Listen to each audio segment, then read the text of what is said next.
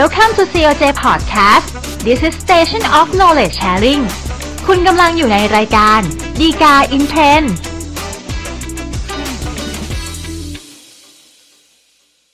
สวัสดีครับท่านผู้ชมท่านผู้ฟังทุกท่านนะครับกลับมาพบกันอีกครั้งนะครับกับรายการดีกา in Trend รายการที่นำสาระดีๆจากคำพิพากษาศาลฎีกานะครับนำเสนอให้แก่ทุกท่านโดยกองสารสนเทศและประชาสัมพันธ์สำนักงานสายวิธรรมนะครับอย่าลืมนะครับถ้าเกิดท่านชอบท่านต้องการติดตามข่าวสารอย่างไม่ขาดตกบกพร่องนะครับกดไลค์กด Follow หรือกด Subscribe นะครับแล้วแต่ว่าท่านใช้ช่องทางไหนในการติดตามสาระดีๆจากพวกเรานะครับสำหรับเรื่องราวแล้วก็ประเด็นปัญหาที่น่าสนใจที่เรานำมาพูดคุยกันในตอนนี้นะครับก็เป็นเรื่องของสิทธิการเช่านะครับสิทธิการเช่าทรัพย์สินต่างๆเนี่ยบางครั้งเราอาจจะเช่าทรัพย์สินได้มากมายนะครับแต่การเช่าทรัพย์สินบางอย่างเนี่ยมันอาจจะมีราคาค่างวดมากพอสมควรนะครับอย่างเช่นทรัพย์สินเกี่ยวกับการค้าขายร้านค้าต่างๆนะครับเพราะด้วยความที่มันมีราคาค่างวดนะครับเวลาที่เจ้าหนี้เขามองเห็นทรัพย์สินที่เป็นสิทธิการเช่าต่างๆเหล่านี้เขาก็มองว่าเป็นทรัพย์สินที่อาจจะเอามาใช้บังคับในการชำระหนี้ที่ค้างอยู่กับเจ้าหนี้ด้วยเหมือนกันนะครับแต่ปัญหาที่เราจะนำมาพูดคุยกันก็คือว่าถ้าเกิดว่ามันมีสิทธิการเช่าอย่างเช่นร้านค้าเนี่ยนะครับอยู่แต่บังเอิญเนี่ยผู้เช่าได้เสียชีวิตไปนะครับในกรณีอย่างนี้เนี่ยเจ้าหนี้ของกองมรดกของผู้เช่าที่ว่านะครับจะมีสิทธิมากน้อยแค่ไหนที่จะมาขอให้ยึดสิทธิการเช่ารายนี้นะครับไปขายทอดตลาดเพื่อมาบังคับคดีเอาเงินมาชำระหนี้ให้กับเจ้าหนี้ที่ค้างอยู่นะครับก็จะเป็นประเด็นที่เรานำมาพูดคุยกันนะครับส่วนจะเป็นรายละเอียดอย่างไรนะครับเดี๋ยวท่านติดตามในเนื้อหาของตอนนี้แล้วกันนะครับเรื่องราวที่เกิดขึ้นก็คือว่าคุณมาลีนะครับอันนี้เป็นชื่อสมมุตินะครับถ้าเกิดไปพ้องกับใครเนี่ยก็ขออภัยไว้ด้วยนะครับก็คุณมาลีก็เป็นคนที่ประกอบการค้ามีร้านค้าเป็นแผงขายพระเครื่องวัตถุที่โบราณแล้วก็วัตถุที่เป็นเครื่องบูชาต่างๆเนี่ยอยู่ในตลาดนัดจะสวนจตุจักรแล้วกันนะครับก็มีการทำสัญญาเช่าเนี่ยกับสำนักงานตลาดกรุงเทพมหานครนะครับก็มีแผงค้าเนี่ยก็ทำมาค้าขายอยู่ระยะเวลานานพอสมควรนะครับก็มีลูกค้ามีคนมาติดต่อซื้อขายเนี่ยมากมายพอสมควรสัญญาเช่าเนี่ยก็มีการกำหนดระยะเวลานะครับก็ตีซะว่า1 ปีก็มีการต่อสัญญากันมาเรื่อยๆก็จนครั้งหลังสุดนะครับเมื่อครบกำหนดตามสัญญาเช่ากับสำนักงานตลาดกรุงเทพมหานครแล้วเนี่ยคุณมาลีก็ไปจัดการต่อสัญญาตามที่กำหนดจ่ายค่าธรรมเนียมในการต่อสัญญาจัดการเอกสารเรื่องราวต่างๆเนี่ยจนเรียบร้อยหมดแล้วนะครับแต่ว่าเกิดเหตุที่ไม่คาดฝันขึ้นมานะครับหลังจากต่อสัญญาได้เพียง2 เดือนเองนะครับคุณมาลีก็มีอาการหัวใจล้มเหลวนะครับแล้วก็เสียชีวิตไปนะครับพอหลังจากที่คุณมาลีเสียชีวิตเนี่ยคุณแม่หรือมารดาของคุณมาลีเนี่ยก็ไปติดต่อสำนักงานตลาดกรุงเทพมหานครนะครับว่า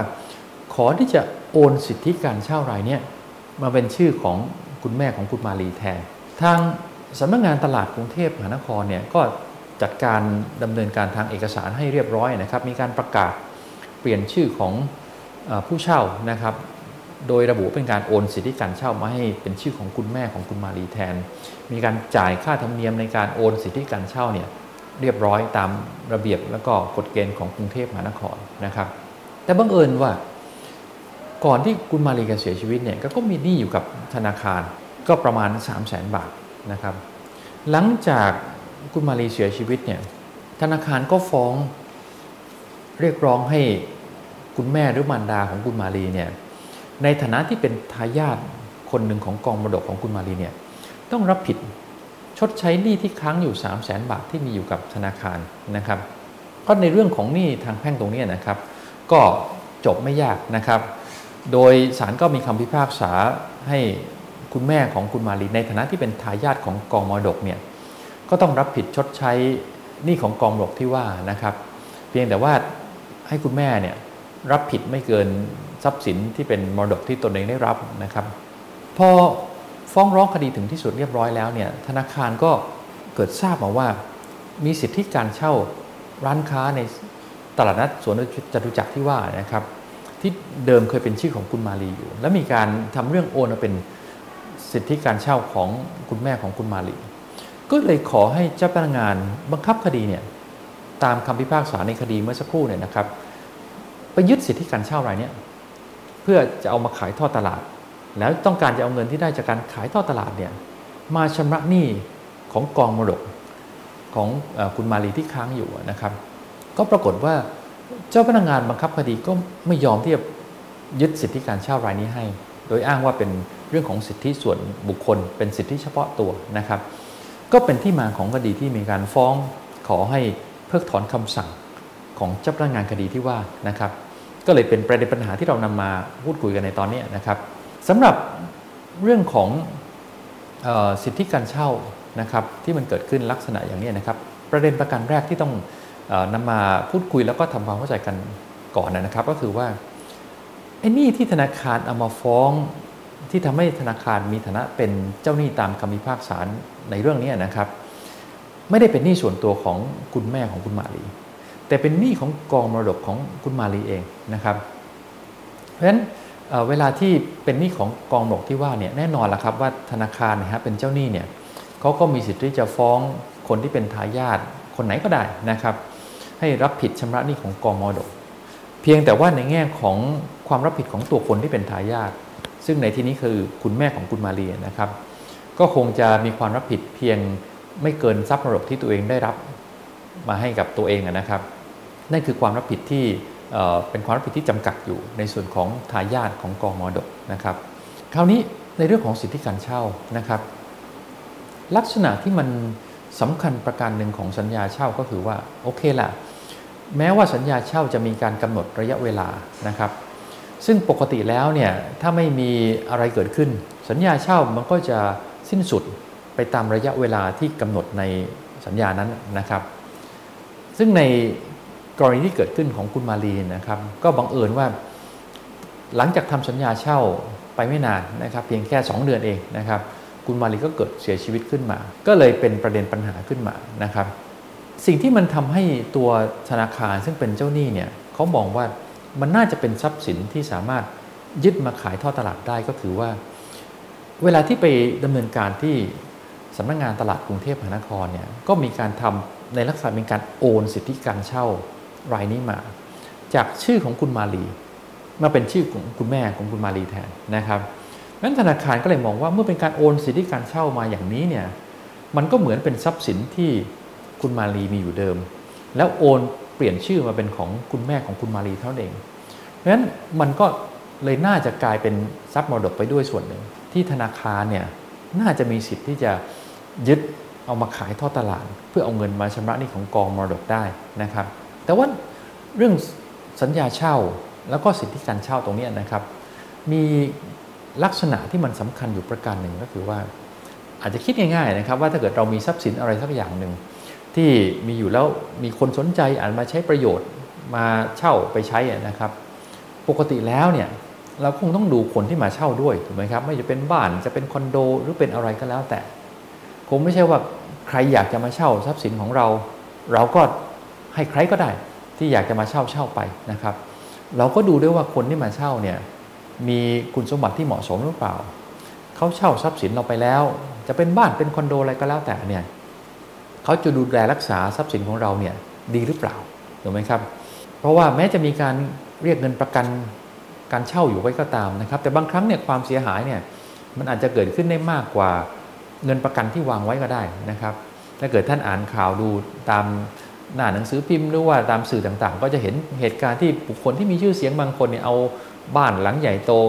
ไปให้คนอื่นเช่าแล้วปรากฏว่าคนที่เช่าเนี่ยเอาไปทำโรงงานบ้างเอาไปทำอย่างอื่นที่พอเจ้าของไปเห็นเนี่ยเรียกได้ว่าแทบจะเป็นลมล้มพับไปเมื่อเห็นสภาพของทรัพย์สินตัวเองนะครับตรงนี้แหละครับที่มันทำให้เรื่องของคุณสมบัติของผู้เช่าเนี่ยถือเป็นเรื่องที่มีความสำคัญนะครับมันเลยก็ทำให้มองว่าสิทธิการเช่าตรงนี้มันเป็นเรื่องเฉพาะตัวที่ตัวผู้ให้เช่าเนี่ยเขาตกลงปรงใจที่ทำสัญญาให้เช่าเนี่ยเฉพาะกับตัวบุคคลที่เขาเห็นแล้วว่ามีคุณสมบัติเหมาะสมไม่ใช่เรื่องของการที่ให้ใครก็ได้มาใช้ทรัพย์สินของเขานะครับเพราะฉะนั้นว่าเป็นเรื่องของ สิทธิที่ให้กับเฉพาะตัวบุคคลแล้วเนี่ยนะครับมันก็เลยทำให้การที่เวลาที่ตัวผู้เช่าเนี่ยเสียชีวิตขึ้นไปเสียชีวิตไปนะครับมันก็เลยมีผลทำให้สัญญาเช่าเนี่ยระงับตามไปด้วยนะครับเพราะว่าตัวผู้เช่าที่เป็นคู่สัญญาที่มีคุณสมบัติเฉพาะตัวบุคคลเสียชีวิตไปแล้วนะครับสิทธิที่มันเป็นเรื่องเฉพาะตัวมันก็ระงับตามไปด้วยนะครับมันก็เลยทำให้ไม่เป็นทรัพย์มรดกที่จะตกทอดไปนะครับแม้ว่าในเรื่องนี้เนี่ยมันจะทำในทางเอกสารเหมือนเป็นการโอนสิทธิการเช่าไปก็ตามนะครับซึ่งในแง่กฎหมายสิ่งที่มันเกิดขึ้นเนี่ยจริงๆอาจจะมองได้เหมือนกับว่าเพราะตอนที่คุณมาลีเสียชีวิตไปแล้วสัญญาเช่าระหว่างคุณมาลีกับสำนักงานตลาดกรุงเทพมหานครเนี่ยมันก็ระงับสิ้นสุดไปพร้อมกับการตายของคุณมาลีนะครับส่วนที่สัญญาอีกฉบับหนึ่งที่ใส่ชื่อของคุณแม่ของคุณมาลีเนี่ยมันก็เปรียบเสมือนสัญญาเช่าฉบับใหม่นะครับที่ทางกรุงเทพมหานครเองก็ต้องมองว่าคุณแม่ของคุณมาลีเนี่ยมีคุณสมบัติครบถ้วนเหมาะสมที่จะให้เป็นผู้เช่าได้หรือไม่นะครับถึงจะยอมไม่ทำสัญญามันก็เลยกลายเป็นสัญญาเช่าฉบับใหม่พอเป็นสัญญาเช่าฉบับใหม่แล้วเนี่ยมันก็ไม่ใช่ทรัพย์มรดกที่ตกทอดมาของคุณมาลีถูกไหมครับก็เลยเป็นสาเหตุที่ว่าทำไมเนี่ยธนาคารที่เป็นเจ้าหนี้ถึงไม่สามารถมายึดสิทธิการเช่ารายนี้ได้นะครับโดยเฉพาะยิ่งปัจจัยประการหนึ่งก็คือว่าหนี้ที่ว่าเนี่ยที่ธนาคารมาขอให้ยึดมันเป็นหนี้ของกองมรดกไม่ได้เป็นหนี้ส่วนตัวไม่ได้เป็นหนี้เฉพาะตัวของคุณแม่ของคุณมาลีเองนะครับก็เลยเป็นสาเหตุที่ว่าเมื่อสัญญาเช่ามันระงับไปแล้วนะครับด้วยเหตุที่เป็นผู้เช่าเสียชีวิตนะครับสิทธิการเช่าที่ว่าก็เลยไม่ใช่ทรัพย์มรดกที่จะตกทอดไปนะครับเพราะฉะนั้นเจ้าหนี้ที่เป็นเจ้าหนี้ของกองมรดกนะครับย้ำนิดหนึ่งนะครับเป็นเจ้าหนี้ของกองมรดกไม่ใช่เจ้าหนี้ส่วนตัวของคุณแม่ของคุณมาลีนะครับก็เลยไม่มีสิทธิ์ที่จะมายึดสิทธิการเช่ารายนี้ไปได้นะครับอันนี้ก็เป็นรายละเอียดที่เป็นสาระที่น่าสนใจที่นำมาพูดคุยกันในตอนนี้นะครับสำหรับท่านที่ต้องการจะดูรายละเอียดในคำพิพากษาศาลฎีกาเรื่องนี้นะครับดูได้ในคำพิพากษาศาลฎีกาเลขที่6857/2562นะครับก็หวังว่าสาระดีๆที่นำมาเสนอในตอนนี้นะครับก็คงจะเป็นประโยชน์กับท่านผู้ชมท่านผู้ฟังไม่มากก็น้อยนะครับอย่าลืมนะครับถ้าเกิดท่านชอบท่านต้องการติดตามสาระอย่างไม่ขาดตกบกพร่องกดไลค์นะครับกด follow หรือกด subscribe แล้วแต่ว่าท่านใช้ช่องทางไหนในการติดต่อแล้วก็รับชมรับฟังนะครับสำหรับในตอนนี้นะครับก็คงจะมีสาระดีๆที่นำมาพูดคุยเพียงแค่นี้นะครับมาพบกันใหม่ในตอนหน้านะครับสวัสดีครับ